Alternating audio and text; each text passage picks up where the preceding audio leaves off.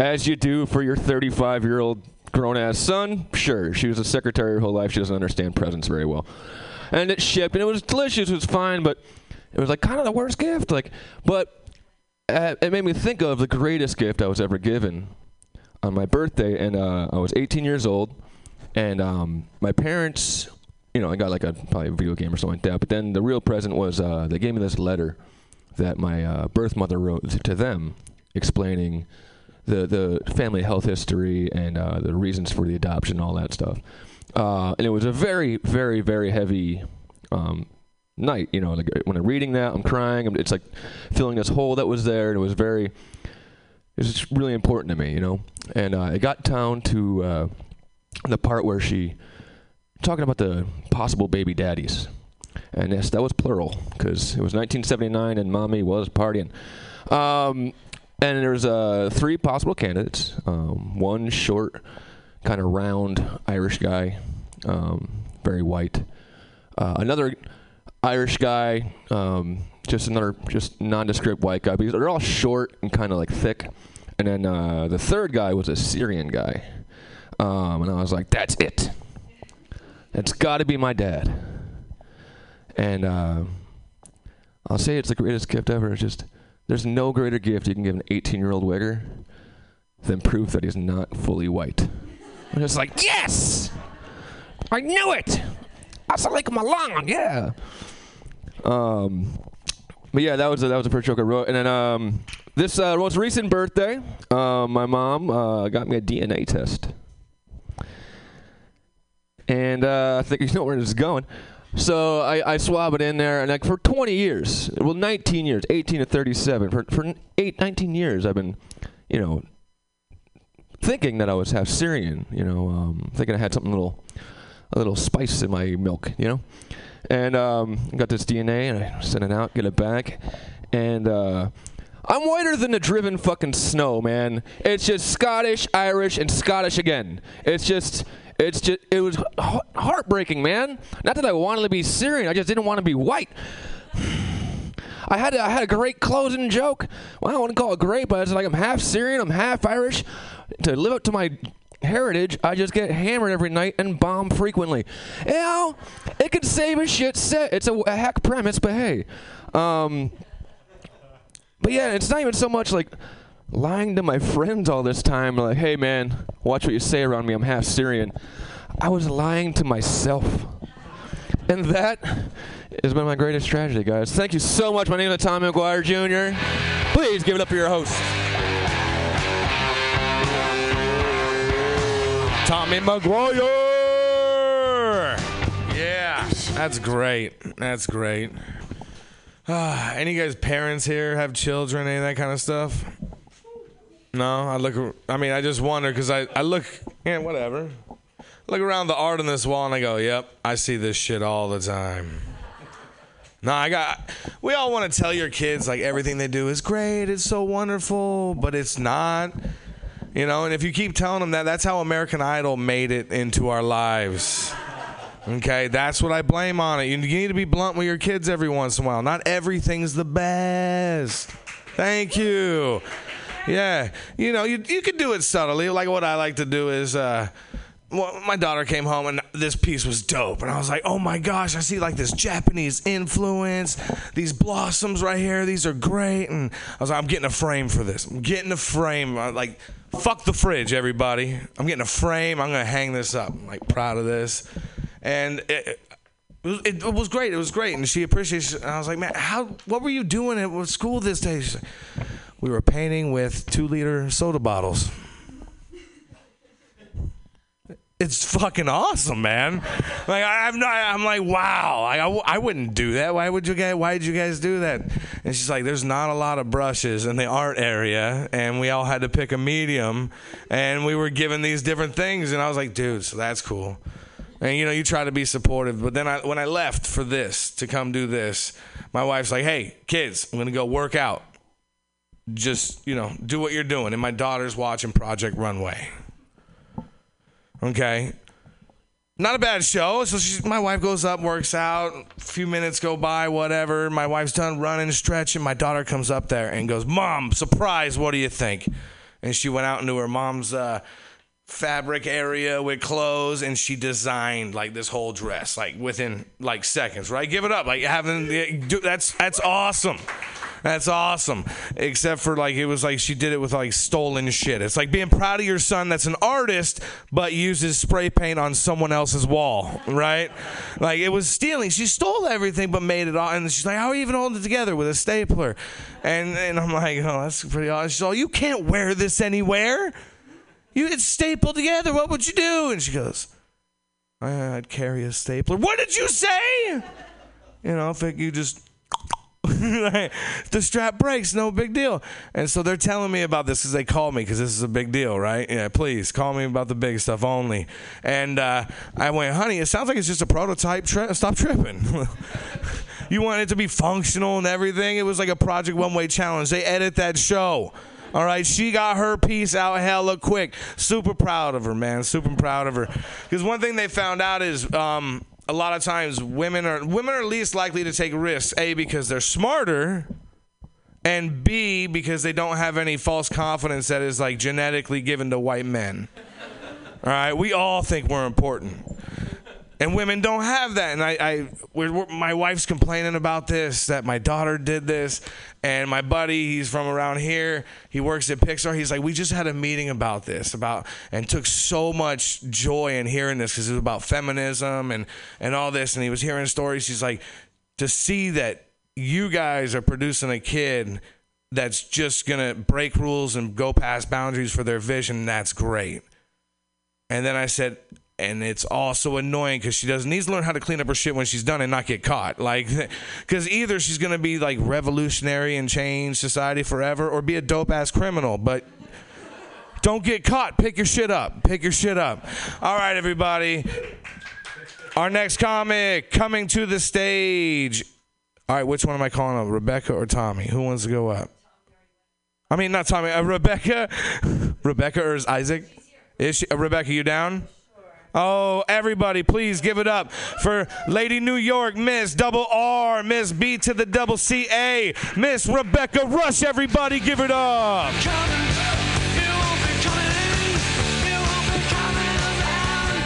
This is nice and intimate. I think I'm just going to tell a few stories. Stand-up tragedy is the theme, right? Okay. That's what all my stories are like that. But I'm like, this is how I deal with it, by talking about it like this. I met, I don't know why I'm doing that. I met a kid named Justice a few weeks ago, but it was spelled Just Us, which is the quickest way anybody's ever told me his mother's an alcoholic.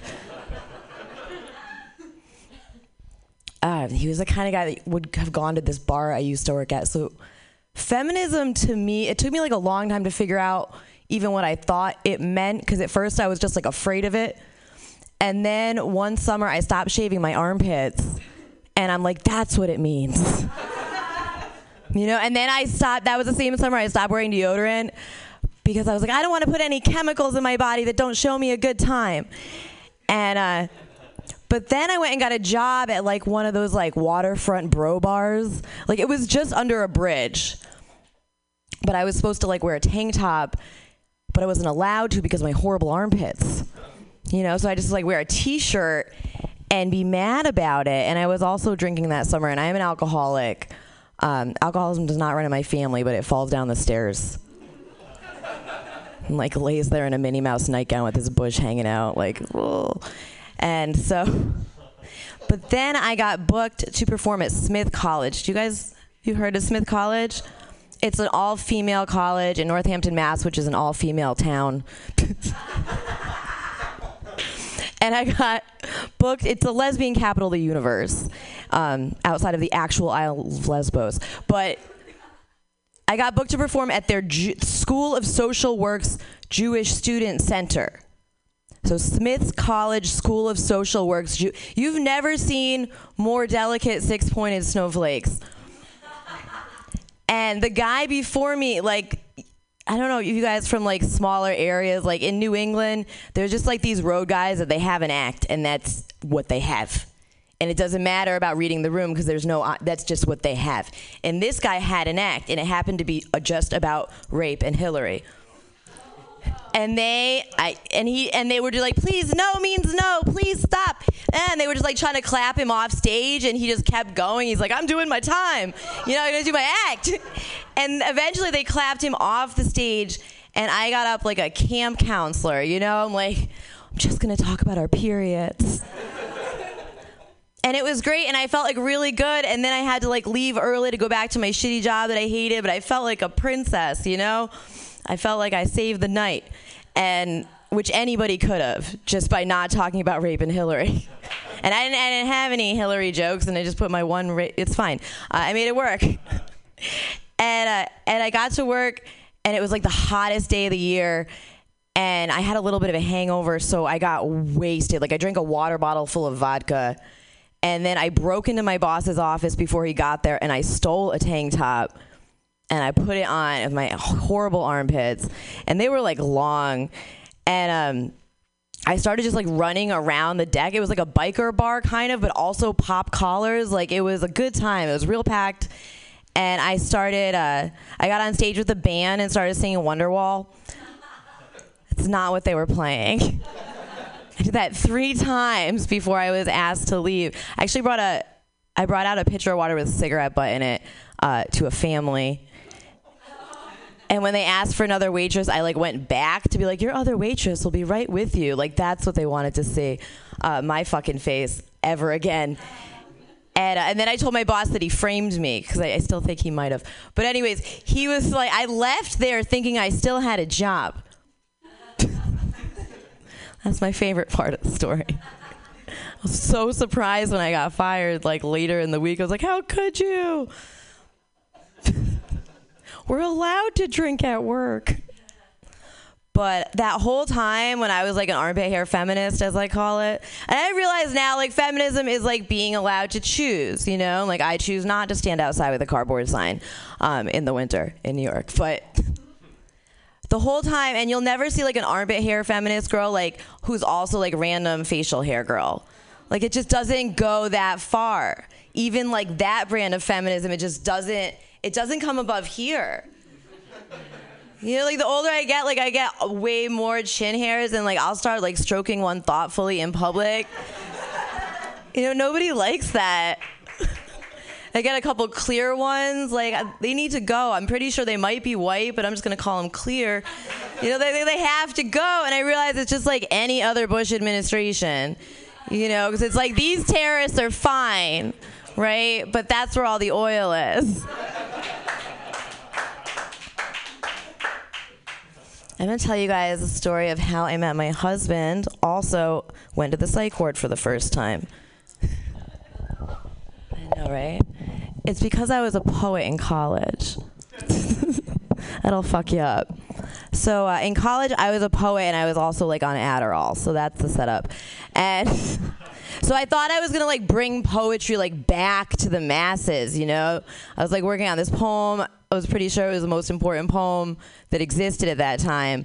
And it was going to be like the next Howl. It was going to be printed alone. It was going to make people care about poetry again, just like Adderall made me care about being productive again. And I didn't know that poetry open mics existed.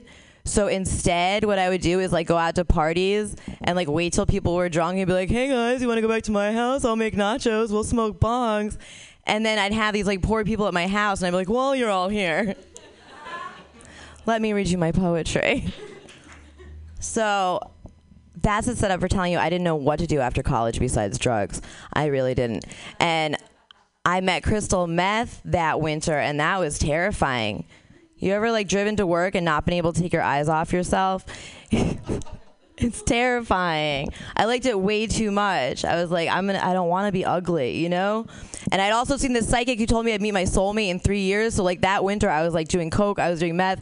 I was just like wandering around clutching a lighter, like, are you my soulmate? Oh! And nobody was. But then I met this dude who was like, I'll pay for everything. And I was like, sold. I was like, I'll go with you. Like, what happened? I saw this painting in a salon that I was like, that would really help my poem. And I was like 3 months behind on my rent, but I was like, I must commission a painting. I must get this artist's name. Unfortunately, like later we were married, and I found that painting like in a book. Like, I thought he, like, thought of the idea, and that's what I fell in love with. I was like, it was the yin and yang of every woman. I was like, he's going to really understand me. No. He broke my finger once because I wouldn't let go of the last bag of cocaine. So that's the future from the end of this story. I used to only tell the first part. See, now that's growth. But I met him. I just moved in with him. Like, I hadn't paid my rent. I was like, I'm going to get away. The meth guy was calling again. Like, I was like, I got this. You know, I'm just going to go work on this poem with this artist, and my life's going to be fine. And he was like, no more drugs except for weed. And I was like, got it. But then I thought, like, mushrooms are a gray area. And he worked a lot. So one day I bought a ton of mushrooms with my grocery money, and I ate them all. And then I immediately forgot that I ate them. A lot of chewing. How? I don't know. But I started watching the news. This was a while ago. And there was like a terrorist threat, and I was like sure it was for me. So then I started calling the cops. This is truly a tale of white privilege. I called the cops, and they showed up, and I was like, the terrorists, I thought there were terrorists had put a bomb in the light post outside. Like, you know, common. And they were like, no, sorry. And I was like, all right, cool. Like, don't go upstairs. A lot of weed up there. Ha ha. And they were like, okay. And they left. And then I got lonely. I don't know. I started praying to a portrait of Biggie Smalls. And he was like, yo, bitch, stop calling the cops. Like, that's rule 0. The crack commandments. I called the cops. I thought that my coke dealer was on my front lawn with a chainsaw. And they showed up, and they're like, all right, that is your landscaper. He doesn't speak English. I owe this coke dealer like $40, but I was pretty sure it was a big deal. You know? Like, it felt like he was going to, like, come murder me over it. Of course it did. So the third time I called the cops, I cannot tell you why. Like, maybe I thought that they were putting my husband on a cross. I don't know. I thought the house was lifting off at one point. Yeah, I really did. And I like in Wizard of Oz. And I also thought maybe terrorists were pumping. I never tell this part, but you guys are so on board. We're pumping. And I'm getting more on board with myself. This was the most shameful thing that ever happened in my life for like many years. But because I really believe this, and it's just really terrifying to be like, what is in my, like, that's not, mushrooms can't do that. Like, that's also you. You know? Like,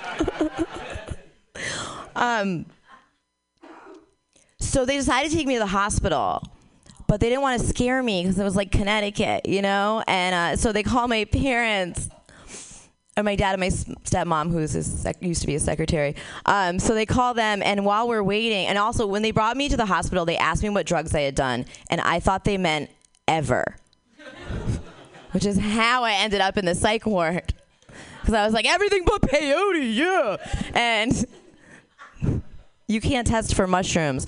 And but while we were like waiting for the ambulance or whatever, my parents, the whole situation, there was like 30 people out in the front lawn, and I was like, I got this, because I didn't know why we were waiting. I had no idea what was going on, but I knew there was like 30 people just standing around. So I ran inside, I came back out, and I was like, while we're all here, let me read you my poetry. I gotta tell you, they were the best crowd I've ever had. Thank you.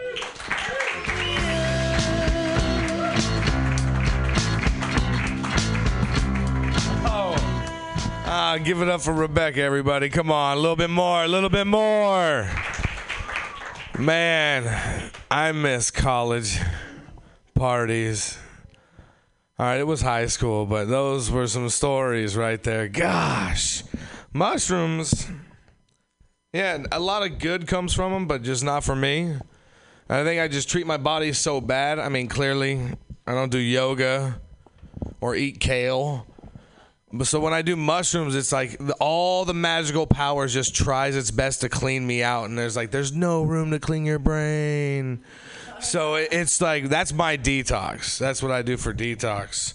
I just started reading labels of food. I know it sounds weird, right? But when we got legal, I was like, okay. And I just ate this whole brownie thing. And I had a bad trip, and I was like, wow, you would think being pre-diabetic would have warned me to read the label. And then I read the label, and I said, this is the last time I eat something without reading the label. Now, if someone could just tell me what some of these fucking words mean, I would give a shit. All right? Serving size guy, he's an asshole. Not everyone has someone to share a muffin with, dick. It's one serving. It's one fucking serving. I don't like that guy. Doesn't promote sharing. I'm sorry, I don't know where I'm going. Oh, are you guys ready for your next comic? All right, everybody. He's coming all the way from Oregon. Everybody, please give it up for the very funny Mr. Isaac Pendergrass. Everybody, give it up.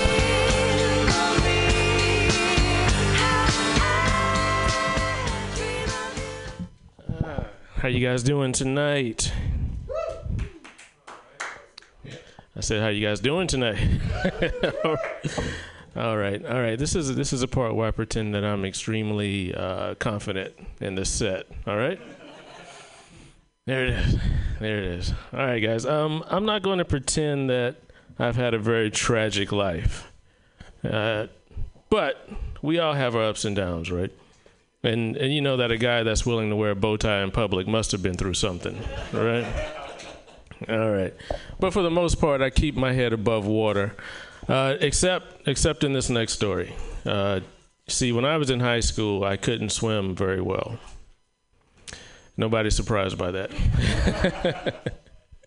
Yes, I was keeping up the stereotype. But I found myself at this pool party surrounded by all of my friends and this asshole named Derek. I hated that guy, honestly. But my friend on that day, he approached me and said, hey, today is as good a day to learn how to swim as any, so I'm going to teach you in the deep end of the pool.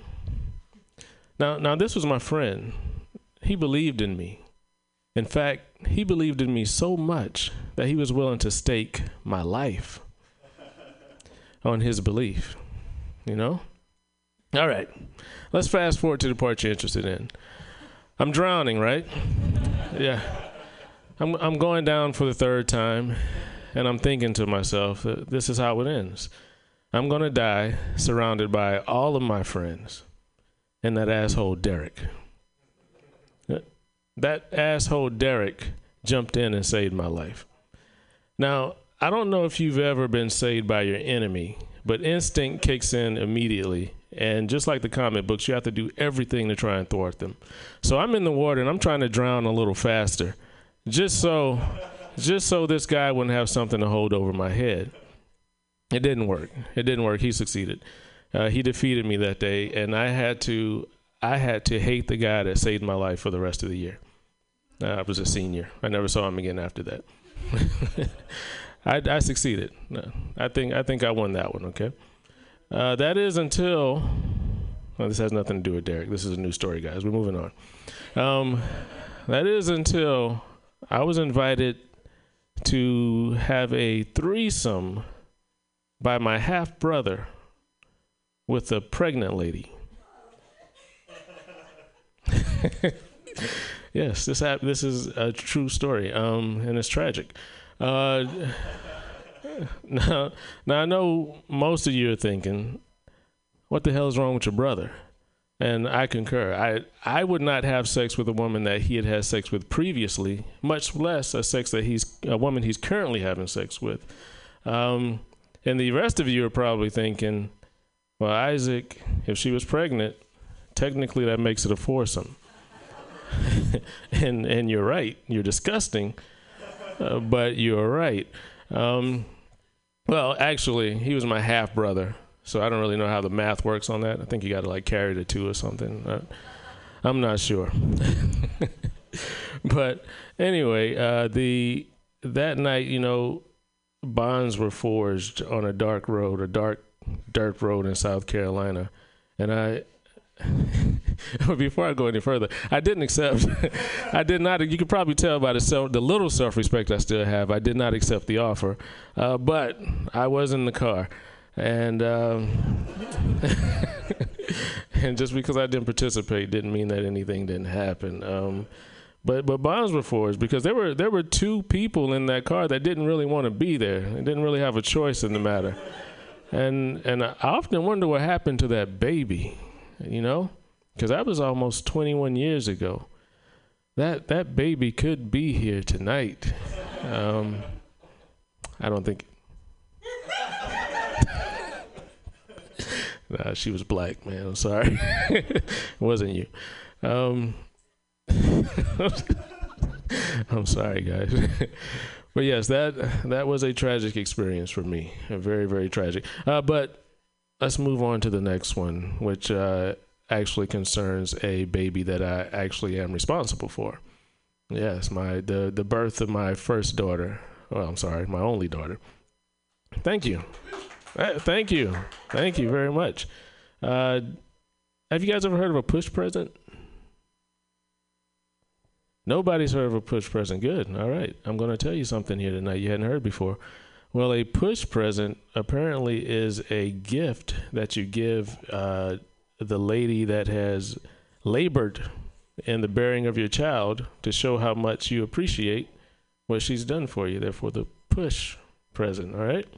Well, I had no idea what a push present was. So about 8 years ago, after my daughter was born, my wife pulled me to the side and said, you're supposed to get me something for having the baby. And I was like, all right. I seriously thought it was a joke. It was an attempt to get a gift out of me. And I don't think that little of my wife, but at that moment, I really thought that she just wanted a gift.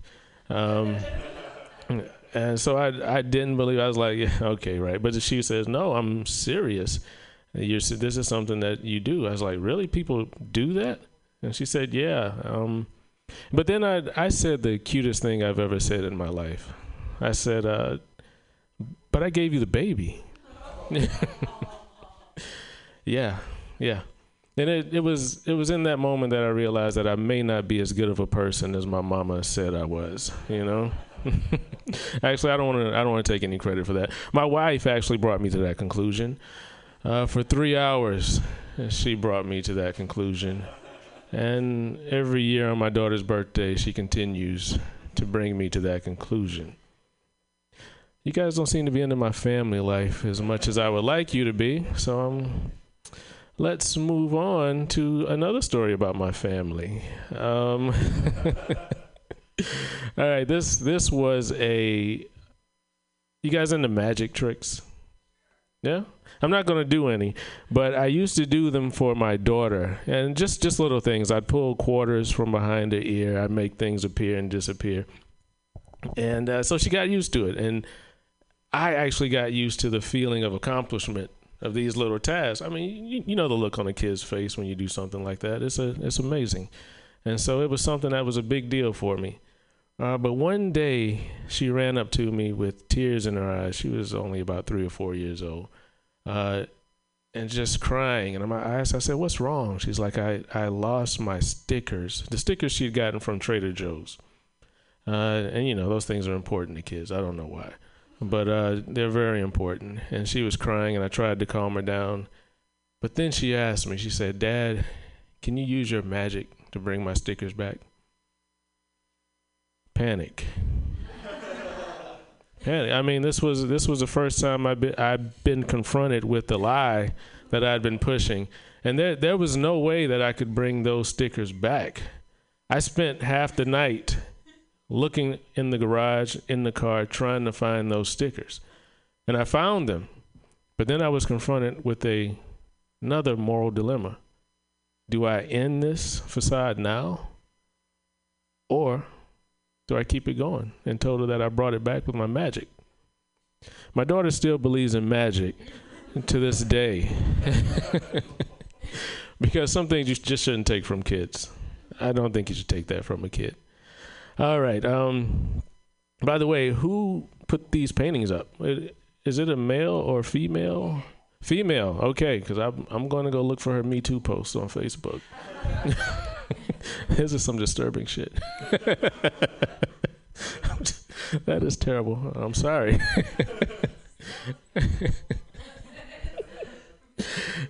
All right. Last joke here, guys, and I'm going to leave you with this.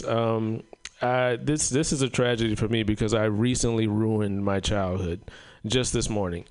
I was watching the 78 TV version of The Incredible Hulk on the hotel TV. Do you guys know who the real superheroes are? It's today's special effects department. Yeah.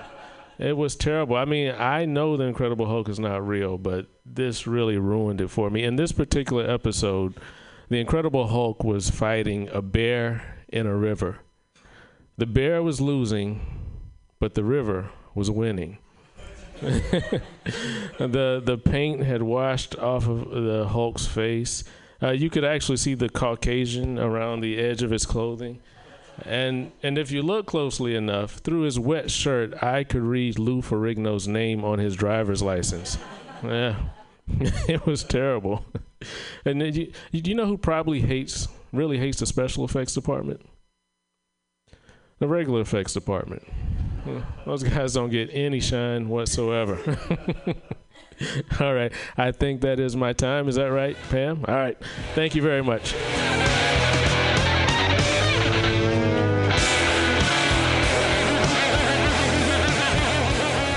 Give it up one more time for Isaac. Come on, come on. Man, we grew up different. Not really. I don't know. I feel like he's like one of my brothers that would like dress way too good for no reason. I don't know. I thought of something else while he was up here. But again, this is the Jenner Davis stand-up tragedy show. She's the one that does all the artwork. Give it up. This has been a great experience for me, everybody. I want to thank you for accepting me. Thank you for including me in this. It's been an honor for me. It's meant a whole lot. And are you guys ready for your next comic? All right, everybody, please put your hands together. Came here all the way from Tacoma. Give it up for Jess Everett.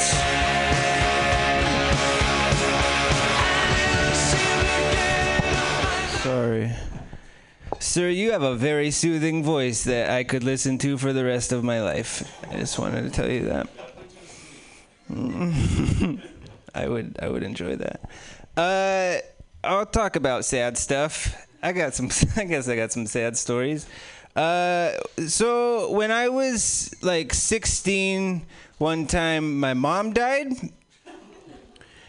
Like all the way dead. She's still dead. It's crazy. It's like whole one time deal. But so she died, and we were like, oh no, and she wanted to be, we were like afraid of dead bodies, so we were like, I'm gonna burn it. So we cremated her into very tiny pieces, and then we were like gonna put her. She wanted to be put in the ocean, and we really wanted to do that for her, but like we just couldn't get our schedules together. My brother and my sister and I. So she was sat in my sister's closet in her home for like 3 years. And then she had kids because that's what people do to try to fix their marriage, is they have some kids. So then mom got bumped to the garage for a bit, another 3 years. About 6 years we waited to spread her ashes. And finally, I was like 22 or something, we got together. We scheduled a day. But we couldn't do like a full day gig. Couldn't make it all the way out to the ocean. We live like 4 hours away or something, and that's how much time we didn't have for our mother. So we decided to settle on. You guys know the Puget Sound? The Puget Sound. So we decided we'd all meet at the Puget Sound because we figured get there eventually. We put her in the Puget Sound because tides and whatnot. I don't know how water works, but they're connected somehow. So we all met there, and we're like, it's kind of an awkward situation, but we decided my sister's gonna pour the ashes because she's oldest or drew the shortest straw. I don't know how we decided that, but so the thing about ashes is like we didn't get an urn because we're not like the type to display like there's mom on the mantle or whatever. So they just come in a bag in a box, like a cardboard box with a plastic bag in there. And so my sister, like, we open the box and she pulls the bag out. And what they do on the bag is they put like a name, typically of the person whose ashes it is. And like she pulled it out, and you know how, like when bags are twisted up, they kind of spin when you hold them up. It spun around, and then it was very much not our mother's name. It was not old mom. Don't know who it was. But we're like, well, we can't like take them back, 6 years later. I don't know what the return policy is on ashes, but kind of stuck with these ashes, not taking them back home. So we decided to spread them, maybe they wanted to go in the ocean or something. So my sister, she's like, I'm not going all the way out into the water for some stranger, so she just rolled her jeans up like knee high and kind of like tiptoed out into the water a bit and dumped the bag of ashes out. And the water was still very shallow here. And I don't know if this was a large man or just bodies in general make quite a bit of ashes, but the ashes made sort of a pile, like above the surface of the water. So he's like half in the water and half out, like an island of sorts, this person was. And we were thinking like, well, maybe the tide come in and, take care of that situation. It was low tide or high tide. It was high tide, so nothing was going to happen. So I grabbed a stick for my sister and I said, we're just going to have to stir him in. We got to stir him in. So we did. She went out and she just kind of did one of these numbers and mixed them up. And now I can't drink chocolate milk. Story the first. That's and then so later in life, actually just like 5 years ago, some time ago, I ended a 9-year relationship, and I wanted to do it sooner, like at least a day and 7 years sooner, but we got a cat, and I like the cat, so I'm like, I'll stick around for the cat, and then just kind of convinced myself I was happy for the rest of whatever the math is that equals 9. Well, one night, I was especially not into what was happening, and we had been drinking together, and we were in the backyard, and we had a fire pit, we're sitting by the fire, drinking, chain smoking. And I decided, well, this is as good a time as any. It was like 2:30 in the morning. June 1st. It was like right at the very beginning of the month. So I said, we should break up probably, huh? And she did not agree, but I was firm with it. And so it was. I mean, I was sad too, but with somebody for 9 years, even if you don't really like them, you still have some sort of connection. Bills and things like that, financial. But so we're crying and drinking, and she decided she's going to go to bed. And I was like, well, I guess I'll just stay up then. So I drank the rest of the beer that we had, and I'm like, well, I should probably hit the hay. It's been a long night. So I go inside, and then I started to realize, well, like she's in the bed. So what's the protocol for that if you're like not together anymore? But fucking my bed. That was my bed. So like I'm gonna sleep in the bed. So what I did was I climbed on top of the covers. She under the covers. I got on top of the covers and then did like a head to feet sort of thing. Like a sleepover. And I held her legs and cried into her shins. I cried myself to sleep into her shins. And then we continued to live together for 4 months after that, and that was weird. The 1 month into that, actually, like exactly a month, the month anniversary of our breakup, we were drunk again around the very same fire, because my memories, and we ended up spending the evening together. Romantically, and then I woke up the next morning and I was like, "Ooh, that was a mistake." So more crying. And then a week after that, I was at work and I got a message from her and she was like, "You should come home." And I was like, "Oh fuck." So I went home and she said, "I am very much pregnant, sir." We were very formal, the two of us. Science. So we don't have the kid. I don't have a kid because science.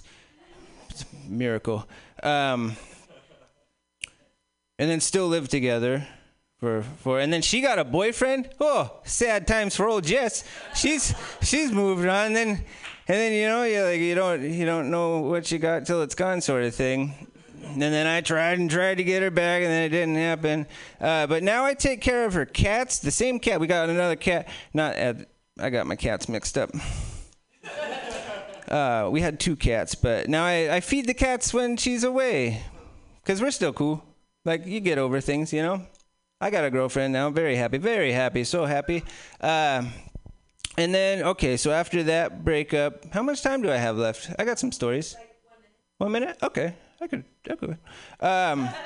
So after that, I finally got my own place, and then I found out that I have multiple sclerosis. Several, like 30 of them. I'm lousy with sclerosis. So now I got a wonky blind eye, and that never come back because of scar tissue. I can't see out of that. No good. But still able to drive. And I take a lot of vitamins for that and have to eat healthy. It's disgusting. Everything I eat is disgusting. I can't have sugar or anything unless I'm partying. Then look out. A lot of sodas. And then I guess I'll end it with, I found out about a year ago that it is very much possible to have a warrant and not know it for like 13 years. So I am 9 months through my 18 months of probation. So I guess that's it. Bye, everybody.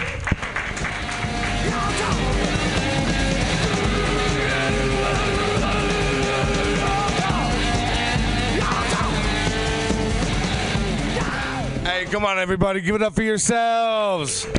Give it up for the art that's on the wall. Give it up for the show, Stand Up Tragedy. Thank you so much. My name is Jay Wook. Thank you, Mutiny Radio. Thank you so much, Pam. It's been a blast. And stay tuned. There's some more dope comics and more dope shows coming up, man. Thank you guys so much.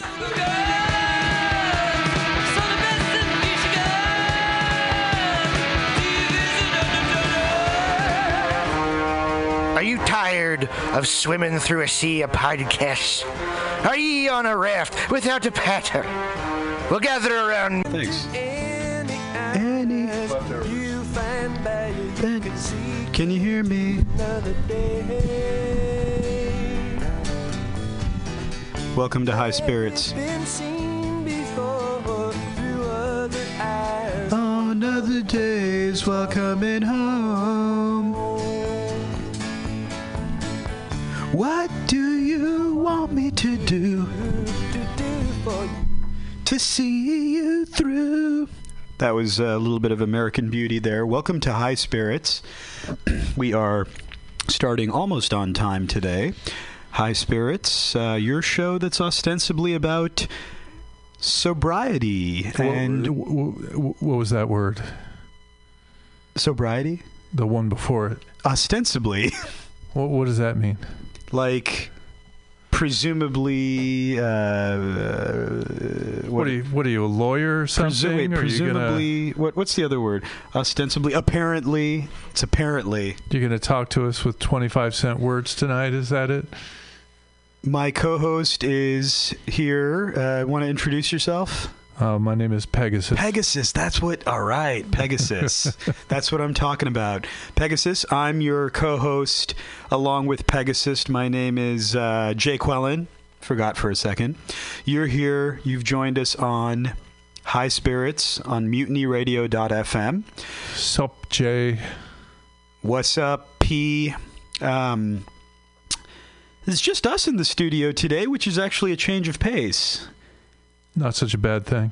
I think it's it's a good opportunity to just riff, and Pegasus and I, we ain't seen each other for a while, aka a couple days. AKA, yeah. So we got a lot of catching up to do. Plus, we got this awesome packed show for y'all, and yeah, I have some ideas of some conversational things. I'll throw them out there, just things that have been going on, and Wanted to check in on some stuff I was up to in the Tenderloin today. And some observations there. So, yeah, that's what's going on. Groovy. Just in a short time, we'll be there.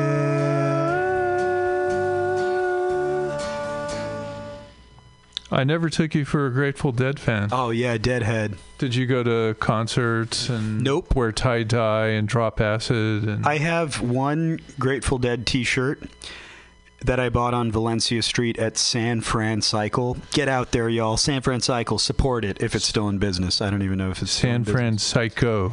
San Francisco in this case. Yes, there's San Francisco too, which I think is like a clothing brand or something that also made a beer in conjunction with the brewery Anchor Steam. Yeah, it's like one of those Dolores Park kind of, t-shirt places. Like, Oh, okay. Yeah, Come get high with us. San Francisco is on Dolores, on Valencia around 20th Street, I think.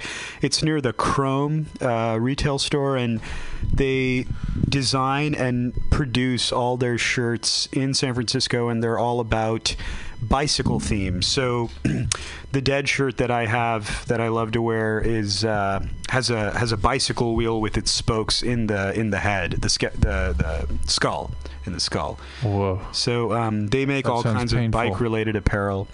They even have apparel for like babies and 2-year-olds and stuff. I mean, are babies old enough to, properly make that decision? Or are Baby. they being indoctrinated into the life of a Deadhead? Achtung, baby. Homage to those of you who listen to a certain podcast. Pegasus, wait, what? What? What did you say? What? Homage to babies or... I have no idea what you're talking about. All right. So San Fran Cycle. But yeah, I love the Dead. And I think we talked about this. We talked about it a couple shows ago that there is a community of sober Deadheads that emerged right when the band, was doing their thing, having all these concerts and all the followers and stuff. And they're called the Wharf Rats, and they have a sober corner, sober circle at every show, and they have their own meeting in San Francisco, actually. I've been. Have you? Oh, yeah. I have actually. Well, I can say that I actually spoke at it once. That was the first time I ever went. Nice. And I did go again, and very friendly, and a lot of Dead tattoos and stuff like that. So interesting, yeah. If you're And some of that old time religion. Oh yeah, but this is like the Dead religion, the religion of the Dead. Yeah, people are like, I'm a wharf rat, this and that. I think it's cool. It's cool. There's also that's a topic. Or that relates to something that I was talking to my sister about the other day, or she brought it up. She sent me an email. Actually, let me sit down. Give us a second, folks. I'm going to put some music on while I get a chair here. Get back to the Dead. Friend of the Devil. First one say she got my child, but it don't look like it. I set out running, but I took my time. A friend of the devil is a friend of mine. I get home before daylight, just might get some sleep tonight.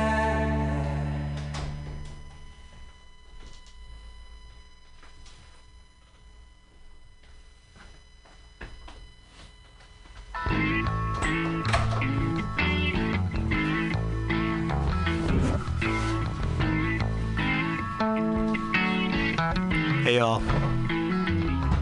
We're coming back at you. There we go. Sitting down.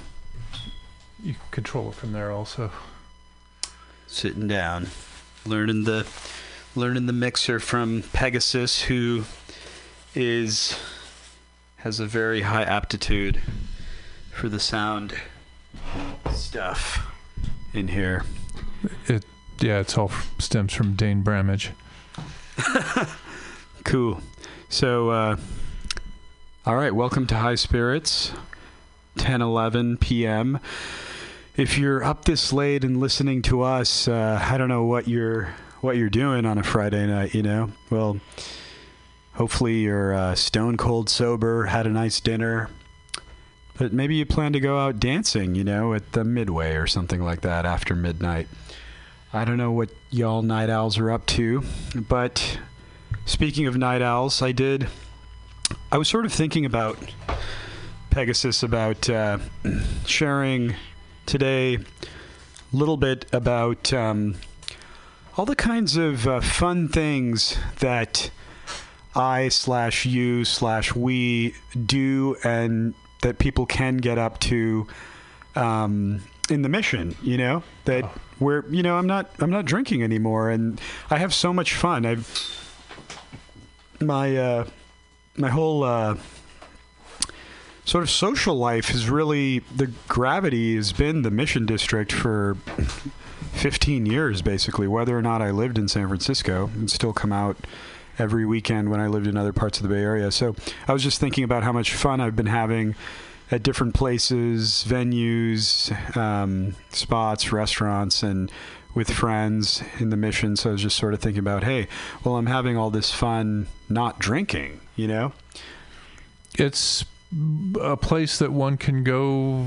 I mean, I spend 98% of my non-home, non-work time in the Mission. Yeah, exactly. There you go. I go to meetings there. I meet friends for food and coffee there. It's there's a lot of the entertainment I go to. I go to the Roxy, Alamo Draft House, various other cultural institutions, and it's all right there. My neighborhood, not as much attraction there, so I'm here all the time. It's great. It's the heart of San Francisco. And sort of, I suppose, a little bit on the edge, maybe a little right off the edge of the Mission. Speaking of like night owls and getting up to fun stuff, last night I was up late and just sort of felt like I needed to eat something, even though I don't even know if I was really that hungry. That's first world problems.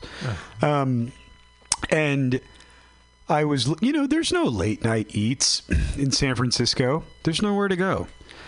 I mean, it's completely unsurprising when a restaurant closes its door at 9 p.m. Yeah, exactly. You guys know, right? Unless you're in Australia or something. Yeah.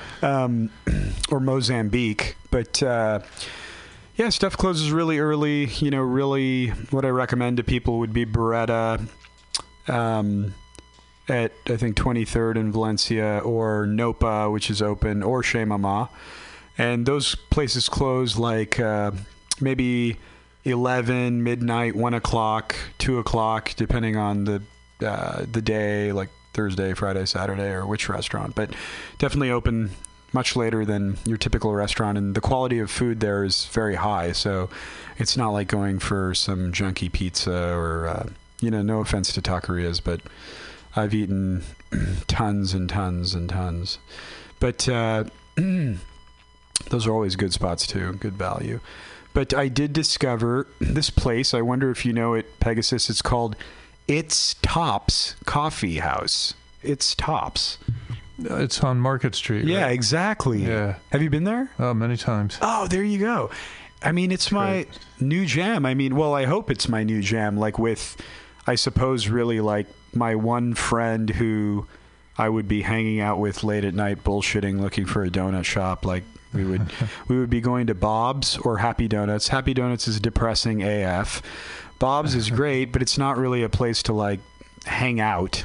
But this It's Tops place, yeah, I've driven by it for many, many times, and I didn't know what it was. And I went in. It's a beautiful little diner, yeah.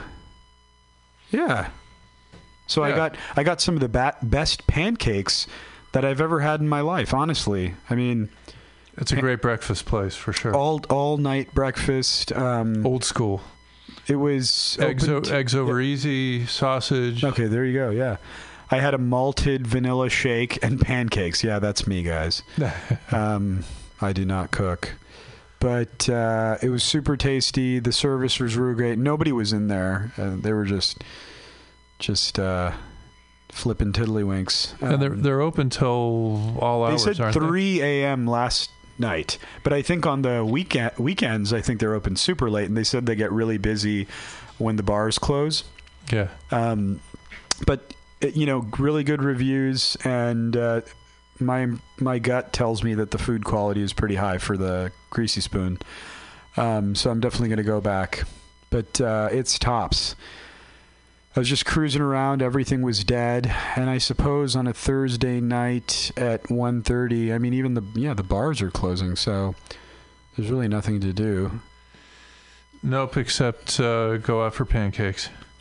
Go out for pancakes. On a Friday night. Yeah.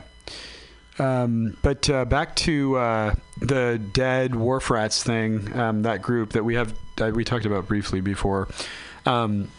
That is, as I mentioned, the wharf rats are a sober community of deadheads. And my sister sent me a really interesting email about straight edge. Pegasus, do you know about straight edge? Just the term, or is there a group? Yeah, Well, yeah. Tell me. I mean, so there's a term. What does straight edge invoke for you? What does it mean? What do you think it means, or what does it mean to you? Or have you used it, or has anybody ever called you straight edge?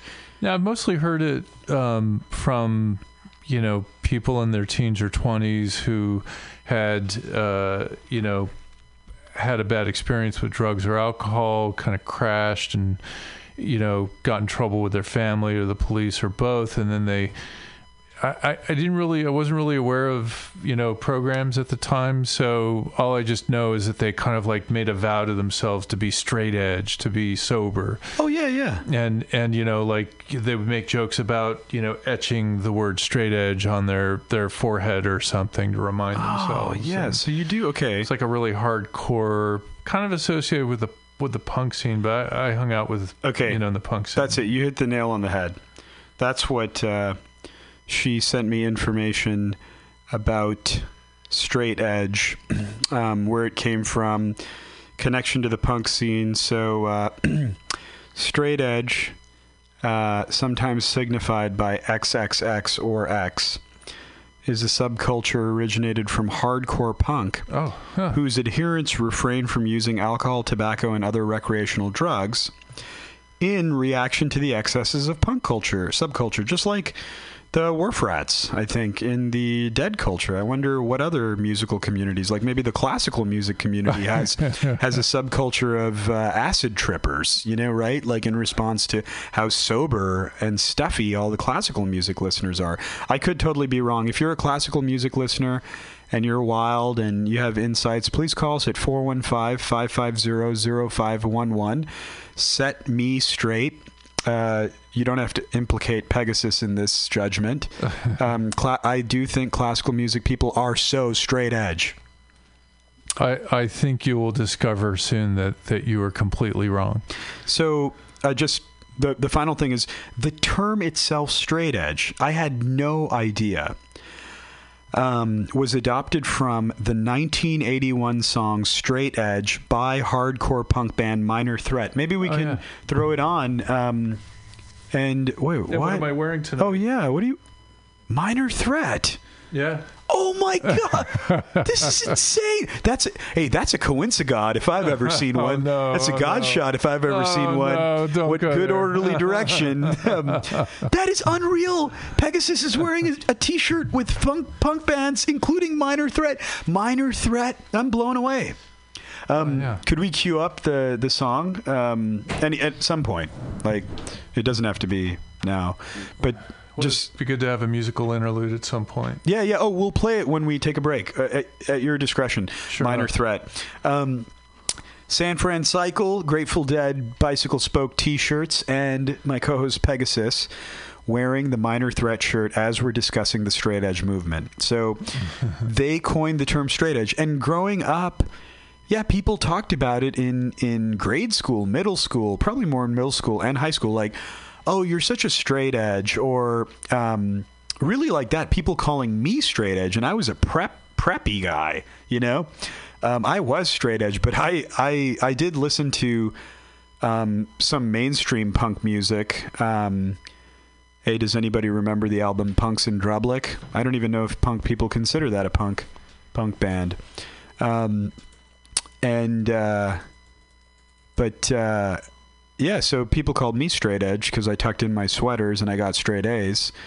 But I had no idea, no one ever intimated or suggested to me, my peers, that straight edge came from was a punk subculture of sobriety. I didn't even know it was associated with sobriety. I thought it was like being a goody two shoes. Well, I would say that in addition to, being all fuck you to authority and society in general, they were probably also fuck you to the sober community of Alcoholics Anonymous. You think so? Yeah, because that would also be too, goody two shoes and square to them. So they had to pick their own name for it. Yeah. And it had to be punk. It had to be, fucked up in some way.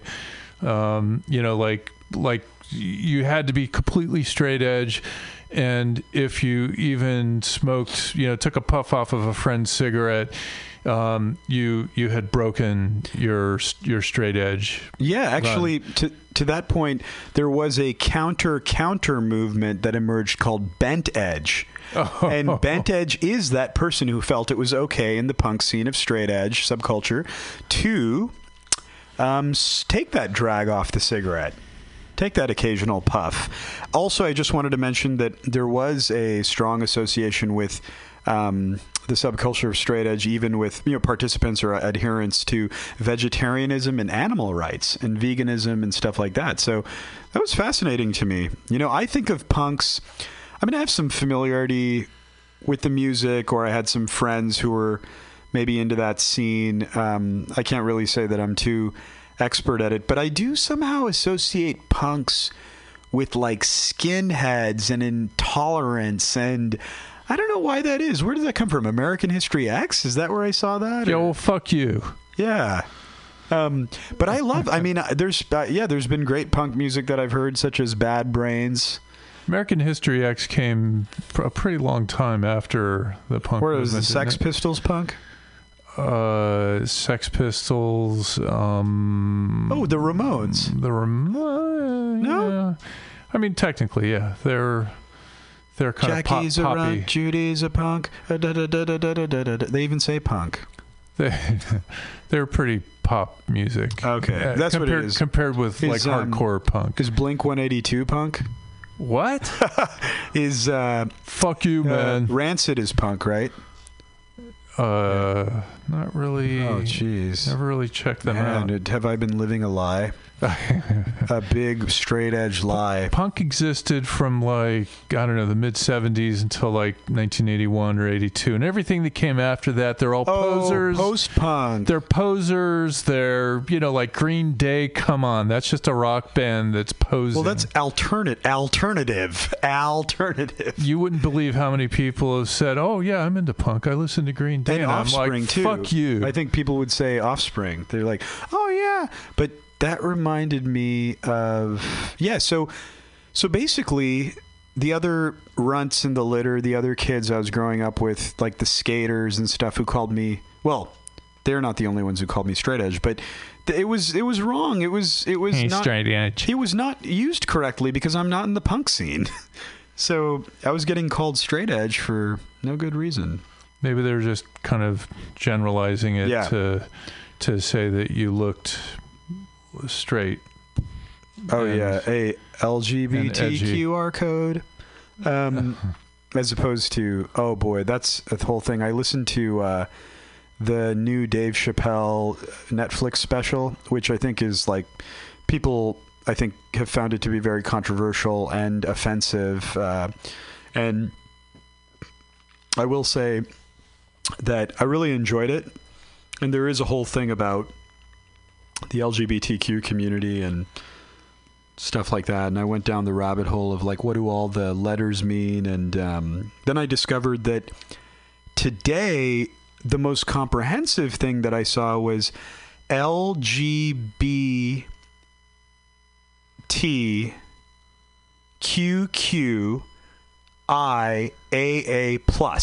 That was that's currently the most comprehensive, most inclusive. Yes, before, let's say it was just G or something, right? Or Q. And here's what I learned. Lesbian, gay, bisexual, transgender, queer or questioning, QQ. People have been using just the one Q and meaning questioning or meaning queer. This is what I read. And anecdotally from other people that I know. So QQ, double Q. Double Q. I is intersex. And A is asexual, and the other A is something else.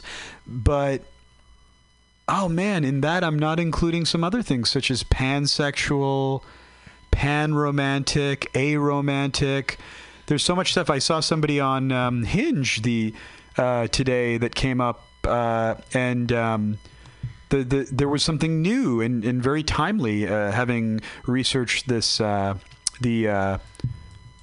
all this stuff post Dave Chappelle controversial comedy set, where he talks about, the LGBT community. He says it's like the alphabet people or something like that. Anyways, I wanted to get more educated on what they all mean and how people like self-identify and stuff like that. Oh, that's cool. I think that's a smart thing to do. I mean,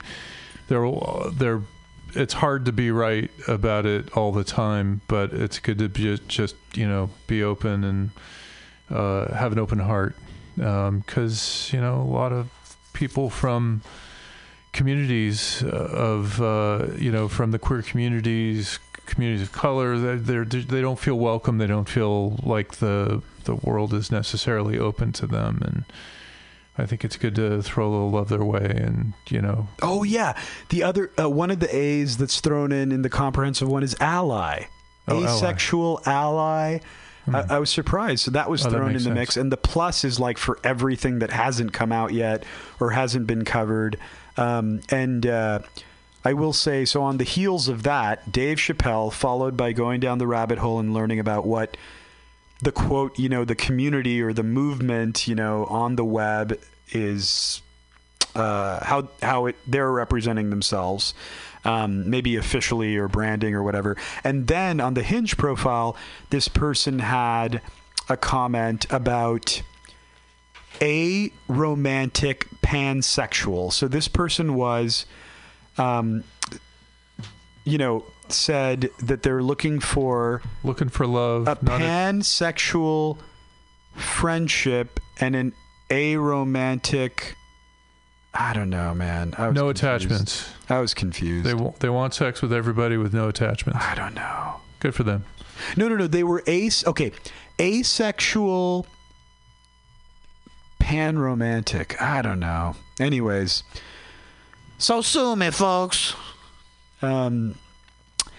So yeah, lots of different things, and then on that topic, connecting it to sobriety, there are meetings, all kinds of meetings out there: men's meetings, women's meetings, young people's meetings, and we meant the aforementioned Deadhead meetings, the Wharf Rats, and there's all kinds of meetings, and also there are gay meetings, and there's places where people who are identify as gay, or perhaps other members of the LGBTQ community, have safe spaces and interest affinity groups around meetings. And I've gotten to attend when I was exploring the San Francisco scene, meeting scene, I definitely put a lot of I went to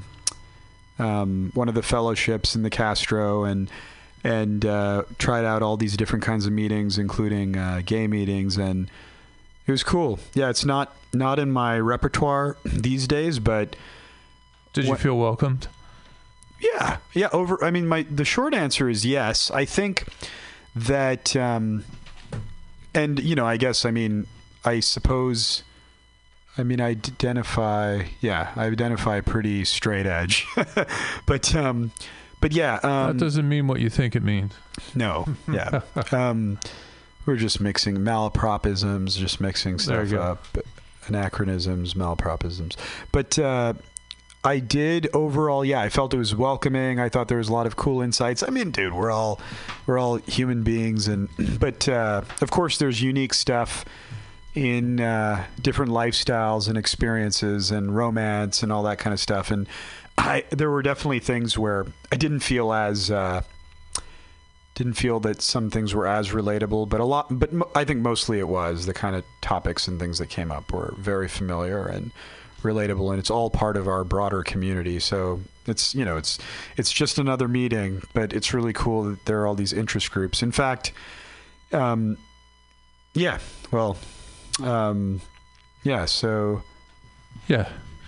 it's there's meetings for everybody in this town, including AA is known for being very very much about having a higher power, and there are meetings for people who don't have higher powers, and that's a good thing. Yeah. There's meetings in Spanish. There's meetings in I think there's a Croatian meeting. Anyways, there are meetings in a variety of different languages. There's meetings for people of color. There's meetings for gay folks, for lesbians, for people who want to meditate, for people who are Buddhist. There's refuge recovery. There's life ring, smart recovery. Life ring, which is, I guess, sort of a cognitive behavioral therapy that comes with a workbook and stuff. And there's a lot to choose from here, and that's really kind of remarkable. I guess it's what you'd expect in 2019. That there's just a lot to choose. It's a big smorgasbord. You don't have to go with the one size fits all AA, prescription of go to traditional meetings and and stick with that program. You can choose what works best for you, and you don't have to worry about whether other people will judge you for it, because you'll be doing your own thing. Thanks for sharing about all those. Yeah, there's a lot of, all the different ways. I just subjected one of my friends my roommate, who's a good friend, we were in a discussion. Maybe I wasn't torturing him, but he was a willing participant in like hours long discussion about recovery and the program and my experience and other people's experiences and just all kinds of stuff. And he's a normie, and we've talked about that normal people are not addicts and alcoholics, but and have like a healthy relationship or just a low-key relationship with that stuff. But so it was really in-depth and actually super cool. Some cool things came up. My mom says, do not repeat one thing too many times. Just make sure and remember. Am I repeating myself? That's... she's listening. I think between the two of us, we've gone back and forth over some of the same territory a few times. That's what she's saying. Normies and Grateful Dead. Oh my God, she's an avid listener, and she's checking me right now on. One of these days, we're going to work up an agenda before we sit down in front of the microphones. Yeah, we will. But just wanted to, this is like a stream of consciousness today, but, today we got into talking about, does it work for everyone? How does it work? What else is out there? So, I think, I was talking about, rehab became a focal point of the conversation, and I was sharing with him about all this stuff I've learned anecdotally about rehab, and I don't have any experience with it, but inevitably in the rooms and in this journey, this wonderful journey of sobriety and recovery, people have had experiences in rehab facilities, whether they are community-based or private organizations, nonprofit, for-profit, whatever, and I definitely have a mixed feelings about the industry and all the offerings out there. And I was expressing that, and he was like, hey, you know what? A lot of what you're saying and talking about is covered in one of the John Oliver late night. John Oliver, he has some show on HBO. Oh, he's that guy with the fake British accent who claims to be from Great Britain. Yeah, I guess so, and was on an episode of Curb Your Enthusiasm, actually. Oh, is that show still produced? I don't know. I think they did a season 9 or 8. I don't know if they're gonna come out with another season. But so John Oliver did a really great. I hope you guys, if anybody's listening out there, I hope you guys will go look up on YouTube. Just look up the keywords John Oliver Rehab, and he pulls all these stories from, say, Vice or Frontline, and all these interviews that other people have done. And he's really, it was a critique. I mean, it's understatement to say that he was providing a very strong rebuke and critique of what is an unregulated industry. So some of the fun facts he threw out was that there were 14,500 rehab centers across the United States. So, and that it's grown very rapidly over the last 10, 15 years. And that the industry is a $35 billion industry in the country. Dude, we're totally missing out on this with what we know. Yeah, and unfortunately, there are these traditions in the program that prohibit us, presumably, from making a profit off of. Pegasus just passed me my LaCroix. And by the way, thank you, Pegasus, for getting me tots and ketchup from our favorite spot. And they're especially crunchy, even though they're at room temperature now. Yeah. They're even crunchier than when they're hot out of the fryer. Well, that's because we dipped them in shellac before we brought them over. Oh, excellent. Yeah. Lacquer. On that note, I got my first mani-pedi in my life in the neighborhood. Oh. Last week when I was off for Labor Day weekend. I just mentioned that because I think they put clear coat or shellac or something on people's nails, and I was like, they asked me sort of with some trepidation, and I was like, no, I don't think so. I'm gonna just go with no veneer or shiny whatever. So what you're telling us, you went all the way to the brink and then you said no? Went to the brink. Jeez. So $35 billion industry and unregulated. And they really focused on all the unscrupulous operators out there, citing. They showed us. You just got to go and watch it, but advertising, yeah. Yeah, we could play it, but it's a 20-minute segment. Maybe if we run out of things to do, we could play it towards the end. Yeah, just the audio. Yeah. For sure. If we decide to end early, we can just play that as our outro. But I have a tater in my hand right now, and I really just don't want to stop talking and just eat it. I'm salivating. But I'll just say that the rehab thing, it confirmed a lot of stuff that I had learned or gleaned anecdotally from compatriots. And through work I've done, I think, there's this whole thing called H&I, Hospitals and Institutions, and it's where you bring meetings into, not rehabs per se, I don't really know, maybe they do, but no, actually, it's like to veteran VA-run meetings, state prisons, federal prisons, recovery homes that are related to maybe some government-related diversion program or something like that. So anyways, what he cited, like all these interviews with all these people who came across as major douchebags that own these rehabs like in Malibu and LA and that charge $70,000. One place apparently charges $70,000 per month. Yikes. Yeah, and offers like he was poking fun at things like equine therapy, hydrotherapy, yoga, all this kind of stuff. I mean, all this stuff, I'm sure he was saying so many things can be therapeutic, but are they coming from an evidence-based, approach? And that's a whole perhaps a whole other topic because, you know. Are you saying you would turn down a hands-on prayer healing? Prayer healing? Would you? Do they do that? I would assume it's out there, having grown up in a community that offered that sort of thing.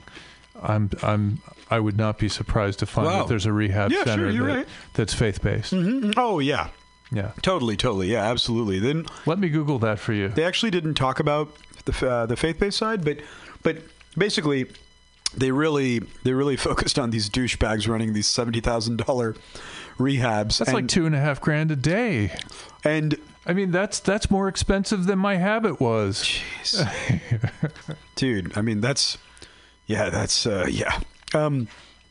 And, you know, they're talking about no standards, no clinicians involved, no regulation. Also that, you know, what are the motives? You know, there's a profit motive, and that, you know, maybe even there may be insidiousness in some rehabs to want people to relapse and come back and spend another $30,000-$40,000 on rehab. And it got me thinking about, in this conversation with my roommate, what a desperate position that we're in, you know? And this ad comes on for a rehab, and it says, why haven't you called us? Here's our toll-free number. You need to come here. We'll help you solve your alcohol and addiction problems. And, I mean, I was thinking, wow, what a desperate situation. If I was sitting there and I was just down and out, you know, I don't know, suicidal or crying or whatever, just hopeless. And I saw that and I called them and like, I really don't know what I'm getting myself into. And then as an exercise, I was just thinking about how much money am I spending in the program, you know, right? Well, so not a lot of money compared to $70,000 for 30 days. And what I came up with, okay, I will or won't go into the details, but okay, I'm just saying, somebody who came in and has stayed or is you know sober for 30 years, by my estimate, has spent a maximum of $7,500 through you know, a seventh tradition of, here's what I was assuming. $1 a meeting, 5 meetings a week, 50 weeks a year for 30 years, plus a $10 big book. The big book costs $10. Okay. But now I want to have some caveats. I'm not saying that we're in an evidence-based, you know, program, and I have researched PubMed periodically to try to understand. I don't really concern myself too much with it, but I am interested in learning about, you know, doctors refer people to AA, judges in courtrooms refer people to AA, rehabs refer people to AA, the Salvation Army refers people to AA, you know, and it's sort of like, you know, what else is out there? And it's like, I know I'm all over the place, but it was just very exciting. Therapy is super important. You know, it was important for me. I'll say that. Cognitive behavioral therapy, anger management, mindfulness meditation, Vipassana specifically, AA, all of this was like a full court press. I wasn't just doing one thing, and man, that shit saved my ass, you know? And yeah, and therapy was a big part of it. And I guess I would, just through this whole conversation with my roommate and watching the John Oliver thing and thinking about the controversies that I feel in my heart about the rehab industry, and you know, again, hey, if anyone has experience with that and is listening to us or has any comments, you know, call us at 415-550-0511 and tell us about your rehab experiences. Maybe we should have somebody on that has rehab experience. I figure I've spent about $3,000 over the past 6 years. I tend to put a little, like six. You're generous. Like $3 or $4 per meeting. So I Googled faith-based rehab, and first the ads come up, and I won't call out the names of the centers, but I'll read some. Hey, of why their, not? Free speech radio. No, it's your choice. No, I don't want to be connected, or have them calling us, or it's not like an endorsement or anything. You're so right, Pegasus. Yeah, so get this. On the very first ad, it says, same-day admission is possible. Drug and alcohol rehab center in somewhere in California. Our location and exclusiveness is hard to beat. Maximum of 6 clients per resident. What does that mean exactly? Six clients in a hacienda? Like, do you get your own separate? Oh, private rooms, cell and laptop friendly, licensed and accredited, whatever that means. Luxurious private rooms. How licensed nice. and accredited. I wonder what that is. Insurance verification form to fill out. Mm-hmm. That's what John Oliver was talking about too. Is that he said that. I look forward to digging into all of this, but I'm taking him at his word, folks, right now. And he said that under the Bush administration, that there was a lot of, I don't know if pressure is the right word, but policies instituted to get insurance companies to cover rehab-related expenses. And then that was extended under Obama as well. This is what John Oliver said. So then he got into the whole thing about milking insurance or bilking insurance. And also you got into this whole thing about how much pee testing, urine cups, urine analysis makes for rehabs. There's this whole market with the testing companies, and they're making a ton of money. And anyways, it's absurd. It's like just to get pee testing done here in San Francisco, it can you can spend $100. Wow. I think there's like bulk plans, but what's the for me the greatest cliche that comes to mind when I think about rehab is a television cliche, a trope of the wealthy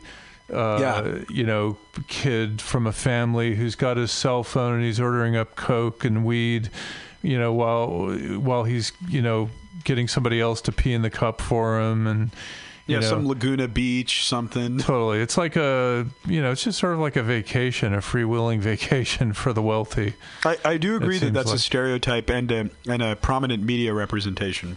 Yeah. I mean, I imagine that there's people who go to a rehab and they get a lot from it. Like, oh, yeah. I don't want to completely trash it, and I would love for somebody to call in and share about their positive or negative experiences. We do meet a lot of people in meetings in the Bay Area who come from rehab centers, and there are a lot of, I think, state-funded rehab centers and, insurance-funded.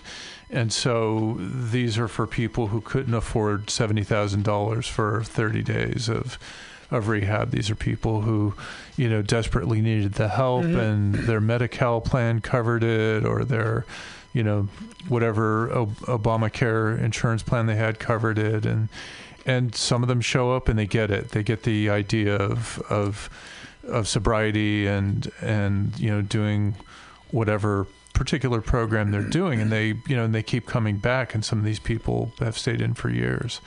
Oh, sure. It's really nice. Yeah, it's sort of like, I think probably, I can only imagine that one thing, quote, we would say in the community is like, well, whatever brought you in and whatever's working for you, that's probably within some ethical guidelines and doing no harm to other people and improving yourself, like whatever works. Yeah. But I was thinking that I can only imagine that I'm just going to venture a guess that most of these rehabs or sober living experiences are influenced by the 12-step programs or 12-step based. I mean, I've definitely seen that they encourage their clients, participants, members to go out to meetings, get slips signed, things like that. So they are putting some faith in stock in the program. And I've also seen in my limited experience going in to do service work that there are counselors like LCSWs, licensed something social workers. Social workers, yeah. And MFTs and other people who are encouraging that as well, and offering, I think, counseling and therapy and other supportive services. But I also heard, I mean, I don't know.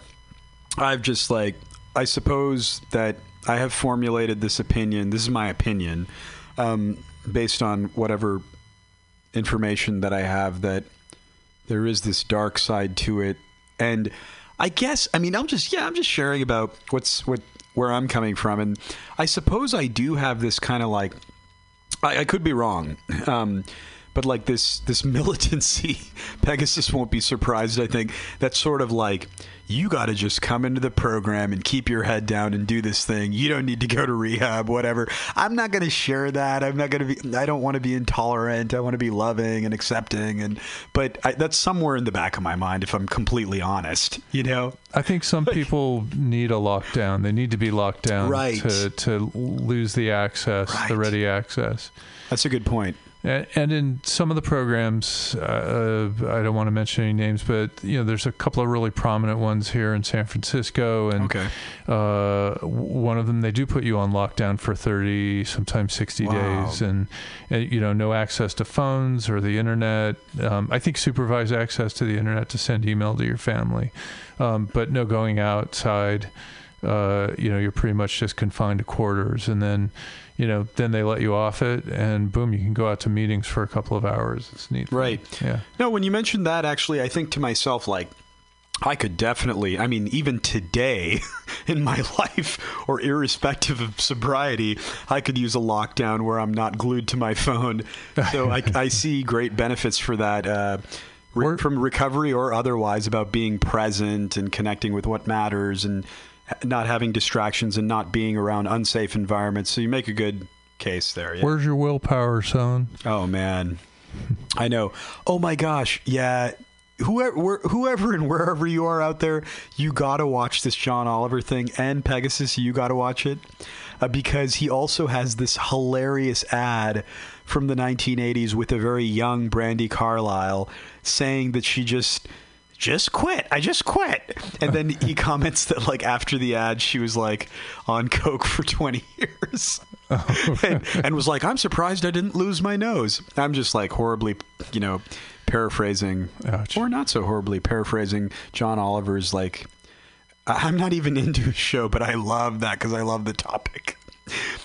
But being on lockdown, I can see that. I mean, from my own personal experience, I mean, I do share on rare occasion that my quote rehab type experience or lockdown experience was that my dad played the biggest role. I had a lot of support from some friends, sisters, some friends where I was, and definitely an inner circle, sort of tight knit group that was really helping me out when I hit bottom and was trying to get my act together, and in a very desperate situation, and had to really be anyways, but my dad was like the biggest part of that. And really, like, my dad was my lockdown and rehab. He was like my warden. He kept his eyes on me 24/7 for, I think, a week to 10 days, maybe up to 10 days, 24/7. I mean, we slept in the same room. He chaperoned me he took me to my first 1, 2, 3, 4 meetings. And he didn't know anything about what was going on, but it was advised to us. So he brought me to that. I would go for a swim. Hydrotherapy. I was going for a swim because I love that. And he took me to the pool and stayed there. And he was just like, I'm not letting you out of my sight. And I suppose it was unspoken, but now learning about this condition and the solution and the problem, I look back and I think, like, dude, I would have drank. Oh, yeah. That was my rehab, and we couldn't afford it. He looked into it because he thought he might have to go back from work. He didn't know how much time he could take off from work to look out for me. Mm-hmm. And so he did research it, and he was like, I think he found something that, I don't know what the duration was, but it was like $10,000. And he's like, oh, dude, we can't afford that. So he's like, all right, I just talked to my boss and I got 10 days. And 10 days off work. And then we're going to figure out your stuff. And we did. And then I actually moved back home in with them, that was my sober living environment because my parents don't really drink. Oh, your parents don't party? They definitely don't. They have never partied. Really? I mean, I think my dad in his youth, I shouldn't say that. My dad in his youth, before like marriage and family, I'm sure he had fun, like with his family, brothers, cousins, and, that kind of stuff, like maybe having some smokes, drinking, whatever. But he I've never seen... I suppose I've seen him party at weddings, like enjoying dancing and stuff like that, but I'm not even sure that he would have been one drink deep at those weddings. So it was a really safe environment for me. So, no, it's actually interesting musing about this topic that I think is controversial, or this industry, because that was my equivalent. Oh, I see. Was sort of like my family looking out for me, bringing them back into the fold, into the home, and that was a safe environment. And I stayed there for quite a while. Like, I was there for years. Oh, is that right? Yeah, I was at home for years. And maybe I probably could have left after a year. but well, you took it seriously, it sounds like. Yeah, you know what? Your family took it seriously. That's great that you had that kind of support. Not everyone gets that. No, that's true. I have to be grateful for it. And absolutely true. You hear all kinds of horrendous situations that people have come from.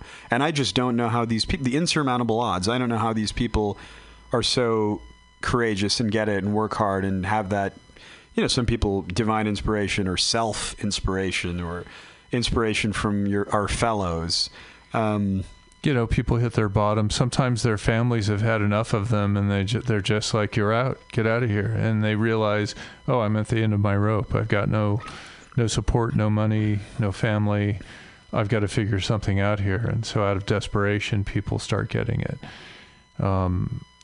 That's basically the situation I was in. Is I had hit bottom and wasn't, I kind of made myself undesirable to family and friends, and so I needed to get. I needed to figure it out on my own, and I did. Sometimes we do that too. How about a little musical interlude? Is this straight edge? Yeah, great. That's 4, right? Yeah. Enjoy. We're going crazy!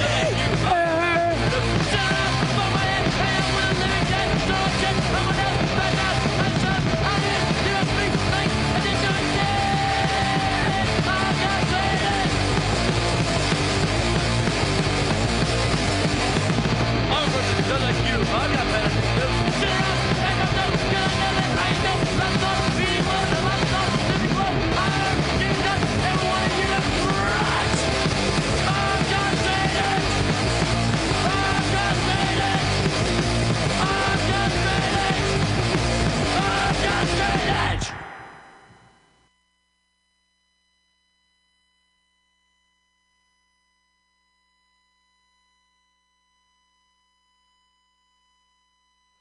Oh, hey, guys.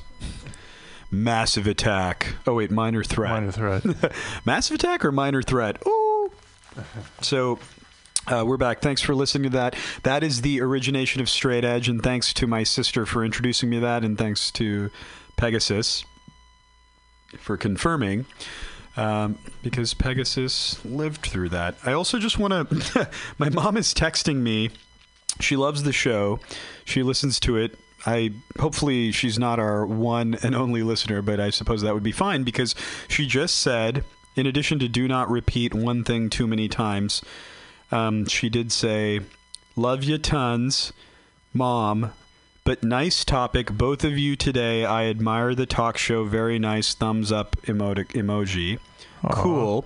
And she also said, this was like, I suppose emotional, or I have to be grateful. She said, it has been therapeutic for myself listening to you guys, because I'm learning a lot about, the serious topic that you guys are covering.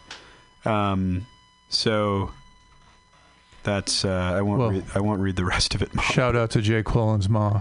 Yeah, that's cool. Shout out to Stephanie. Shoot, I'm blowing cover there. Oh my God! Shout out to who? That was a shout out to model 167B. Or sorry, 1678, and shout out to Madison, shout out to Shadow Lady, and Bob. Bob, shout out to Bob. We're the only ones here tonight. And shout out to my friend in Austin, if she's listening. If you are listening, just as we talked earlier, you might not be. It might be too late. The number to call in, friend from Austin. who we may identify if you call in at your discretion. The number to call in is 415-550-0511. Call us and, hey, talk to us about your experiences with booze and the powdered booze and all that kind of stuff. I think we're down if we... Are we still... That's where the high fish wine comes from. Oh, interesting. But then I think we lose us. Then now we're gone. No, that's just that board. Oh! We're still on. Oh, great. Yeah, I mean, every show I've been listening to has had this. I thought it was just us. I wanted to talk to the station folks about that, actually. But it's bad wiring, I would say. Okay, well... Or some blown component in one of these ancient Altec Lansing thanks, Pegasus. Mixing boards. Well, at some point we got to hunt it down and eliminate the cause. Oh, you're right. That's great, because that controls... Yeah, I gotcha. Oh, man, that is so good, because, yeah, I've been listening to these.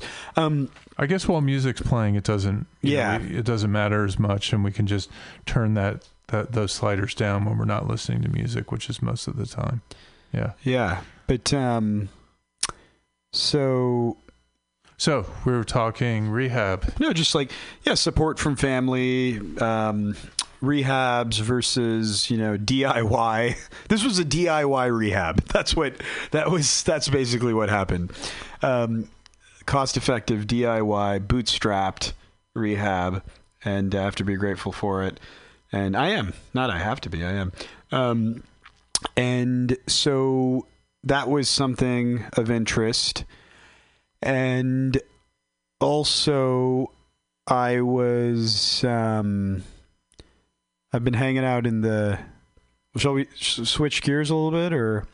I was just flipping through a list of celebrities that have gone through rehab. And it's an entirely unsurprising list. Names that you would expect to be on it are on it. Dennis Rodman, Gary Busey, Heidi Fleiss, Jamie Foxworth, Jeff Conaway, Lisa D'Amato, Mackenzie Phillips. I mean, people. This is public information, folks. Public information.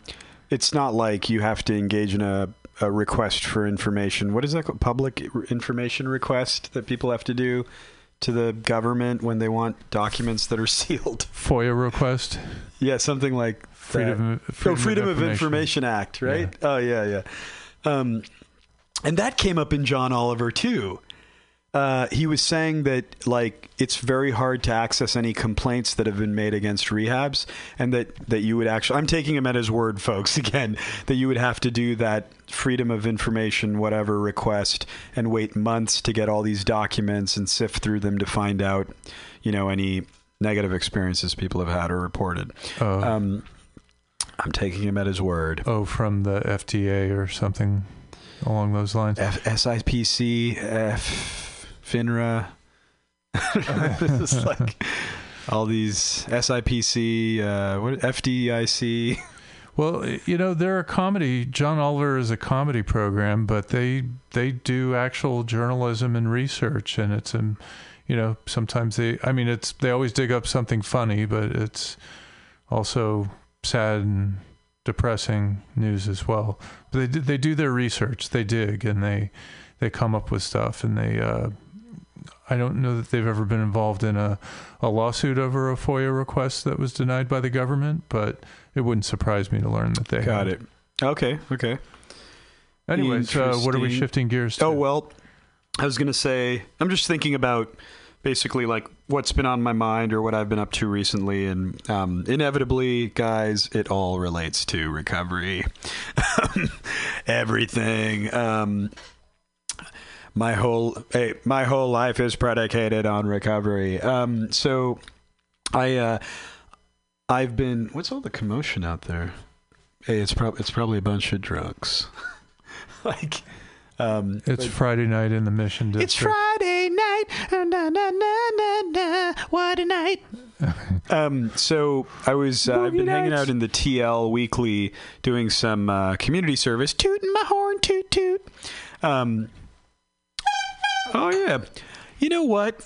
I'm actually going to say that I think it's good some people are like community service volunteer toot your horn shamers, and I actually think that like if you're not too pompous about it or really at all, but you're sharing it with people when it's relevant, that it's actually good because you may actually inspire other people to engage in community service. Because in San Francisco, I mean, well, anywhere, but well, maybe not anywhere. I mean, San Francisco, we have a big drug problem, and the TL's like not looking that good. And I suppose it hasn't been for a long time. And I don't know. People say that it's all getting worse or whatever. I don't know. That's what I hear.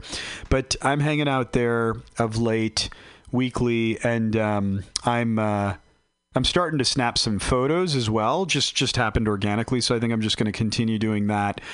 Just engaging in my observations, musings, sharing that maybe on social media or with friends and stuff, because it's just giving me some pause. But it's interesting to see all the stuff that's going on, and there's hella hip coffee shops in the TL. There's great restaurants. There's also people hunched over, sleeping on the sidewalk. There's at least a couple 24-hour diners in the TL. Well, I guess the Tender Knob. Oh, really? Yeah, there's the Pine. Oh, Pine. Yeah. Oh, yeah. I don't remember. I didn't mean to cut you off. I don't remember the name, but I know that one. That's the one that's getting closer to like the quote hotel district, Union Square. Yeah. Night Owl or something is nearby, I think. Yes, I have been there once. Blitzed. So hanging out there, walking around, just spending some time. I went to last week when I was there for my commitment. I made the mistake of driving. It was a huge mistake. Where would you park it? Yeah, I parked it. I found one space. I was circling around for half an hour, and I found one space. It was metered.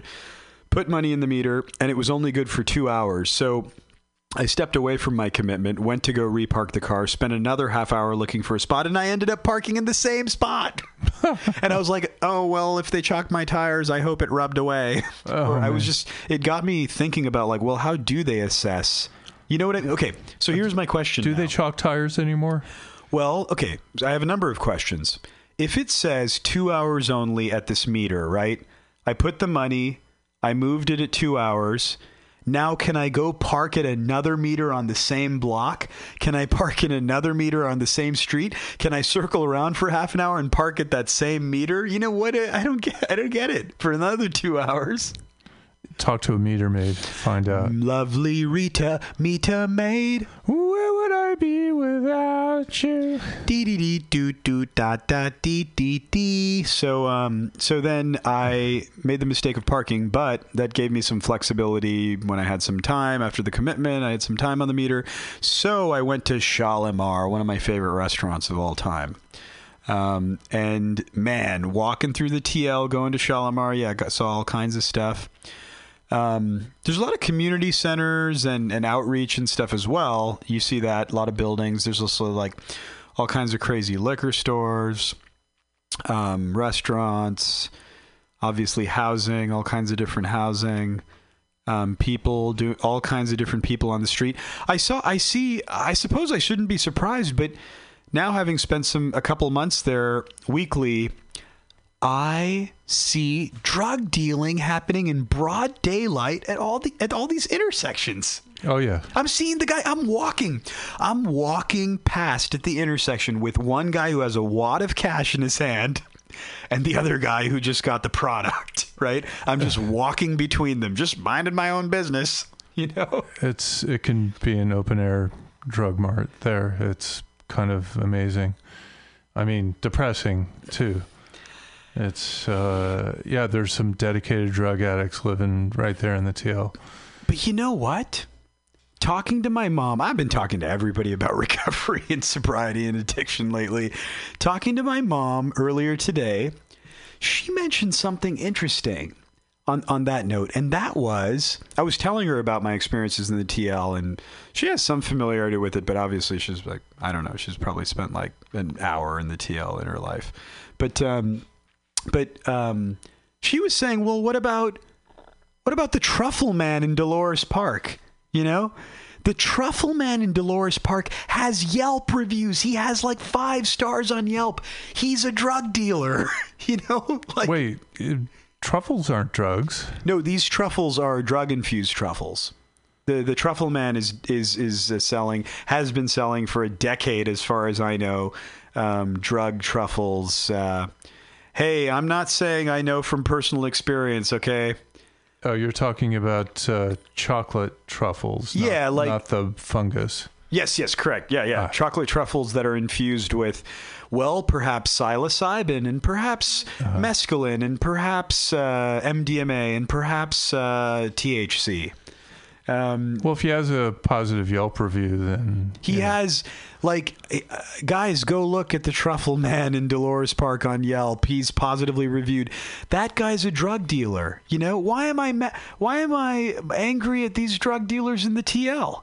This guy is drug dealing with impunity in Dolores Park. I'm just saying this. I'm just sparking this, question. Like, yeah, because there's classes of drugs and there's socioeconomics behind who gets to use it, and the police are fine with all the ne'er-do-wells in Dolores Park consuming any drug that they want to be drinking, open container. Well, often they're like young tech bros and tech ladies and me hanging out and having their San Francisco experience where they're getting blasted in famous Dolores Park upper playground. Like they're having people come from all over the world to experience San Francisco, and there they are getting to sample the best from the truffle dude. Dolores Park, drug central, just like the TL. Oh, my mom asked, she says, where is Shadow Lady and Madeline and Bob? Madison. Only you and Pegasus. Sorry, she sounds disappointed. Oh. Well, it is good hearing those other voices. They do bring something. And she says, my parents, I took them to Dolores Park like a year ago, and my dad was just fascinated. We spotted the Truffle Man. We were at a higher vantage up higher on the hill, and he was just doing his thing, and my dad was like, whoa, really? And we were obviously, like, we were at the top on the bench getting the great view, and people were all smoking pot. And I was just joking around with my dad, and then, that's the Truffle Man, and I explained things. And yeah, my mom asked where the other regulars are, and then she also says, in Dolores Park, regular people are doing all the drugs, including tech pros, I think she meant tech bros, and doctors and businessmen with truffles and drugs. I took a video, and I took pictures of it, of the Truffle Man. Yeah, I forgot. My parents, investigative journalist. My parents took all kinds of pictures of the Truffle Man because they were so fascinated. How funny. With him, like, just cool. Dealing with impunity. But you know what? I mean, then, of course, it's like, I don't know, man. Somehow, whatever's happening in the TL seems bad and sad. And whatever's happening in Dolores Park seems fine. Is it? Yeah. Is that because? Is that a classist thing? Is it a socioeconomic thing? We don't like the people who are, buying the drugs in the TL. So we're less likely to express that kind of libertine philosophy towards them. Well, I think, you know what? I gotta say, there's gotta be something. Look, I'm just shooting from the hip. I'm living life by the seat of my pants. I'm I don't know what I'm talking about, but there's got to be institutional racism, classism. There's all this stuff going on. But I do think, after thinking about this and talking about it with my mom and roommate today, I do think we're also talking about the actual drugs which are being consumed. My impression is that in the TL, you're probably looking at heroin and meth primarily. Mm-hmm. And in Dolores Park, you're probably not looking at heroin and meth. Oh, that's a good point. And so I do think that while I'm sure that all this stuff has to do with all kinds of oppression and racism and stuff, I think that's probably the big delineator in this sort of that's a good situation. Point. There's probably a fair amount of weed and the happy drugs. Weed, mushrooms, maybe peyote or mescaline. Yeah. Badger, And- badger, badger, badger, mushroom, mushroom, mushroom. Remember that was like the first meme? No idea what you're talking about. It was like a flash animation. Okay. Hey, dating myself. Yeah. Dating myself too, because I can't get any dates out there. 415-550-0511. You're listening to High Spirits on MutinyRadio.fm. Give this man a date. Oh yeah, Jay Quellen needs it. Needs the love. So yeah, experiences in the TL. So just lots of interesting stuff. There was a guy who a couple of weeks ago I saw had like, something like a tinfoil hat on, legit, and then was crouched over doing stuff with his bike, which was placing bagels with cream cheese like in the spokes of the bike, in addition to tassels and other colorful things. Well, that seems like an efficient way to transport your bagels. Yeah, coffee meets bagel, y'all. So I was like, yeah, okay, well, there's something going on with this guy. I don't know. I just shoot from the hip. I'm like, it's schizophrenia or something. Whoa, what is that a picture of? A friend of mine took a picture of this contraption in a park in the Mission recently. Okay, I'm looking. I'm pretty sure it wasn't Dolores, but it starts over here. What is that? It's that's like a foil-lined like cigar holder or something that's going into an airline, like one of those little airline booze bottles. Oh yeah. And so there's 1, 2, 3, 4, 5, 6, 7, 8, 9 of these little airline, one-shot bottles that have holes drilled in them that are screwed into each other and then sealed. And it's like the Ouroboros of crack pipes or something. It was just the most unusual looking contraption. And what was it for? Was it for crack or meth or heroin? It's really hard to tell, but it looked like it was constructed with care and precision. Like every joint is drilled with what looks to be a drill and then sealed over with some kind of electrical tape. It's unusual. That is, yes, that is interesting. It's like seen on the streets of San Francisco. Anyway, I hope all of you listeners at home were able to visualize. Pegasus is quite good at Pictionary. Or wait, what is it? Not charades, right? Or I don't know. Wait, what is it? Life is but a charade. Let's see. Life is on a stage, and we are but the players. No, wait, I'm mixing up. Is that some Shakespeare stuff? Shakespeare. So, hey, Shakespeare was a drug addict. I'm just gonna start spreading all this bullshit, right? Like, hey, like all this misinformation, Alex Jones-esque stuff, like Mila. Oh shoot! Whoa. Well, I heard the Bush family was deep into the cocaine business. Oh yeah, practically a cartel themselves. Hey, Dems, Republicans, it's all the same thing. The Kennedy family was bootlegging whiskey from Canada. I did actually apparently I fact checked that at some point and found out that I think it wasn't true, but I could be wrong. Was it true that Trump's father or granddaddy owned and operated a brothel in British Columbia? I don't really. Yeah. Oh. That's.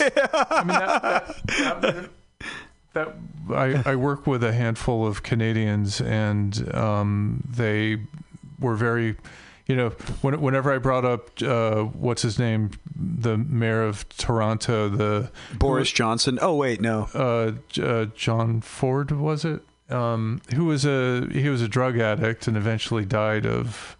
I think he died of heart failure. Anyways, they would immediately bring up Trump and repeat some trope they'd heard about him, like his grandfather, like the family business real estate empire got started with a hotel in BC that was operated as a brothel, and that's where the family fortune began. That's how it all started. Anybody with money out there, guys, they were operating just vice businesses, you know. You got to look out for that. Okay, so if you're just joining us, you know, we're just being a little tongue-in-cheek here. But throwing out the... I forgot where I was, but... so back to the TL. Really good coffee spots. All the UC Hastings is out there, so you got all the like wide-eyed, you know, law students who don't know any better living in that stuffy ass tower between Civic Center and TL, and then you have all the civil servants, the federal employees, the people, Civic Center. I was like, why is all this stuff happening next to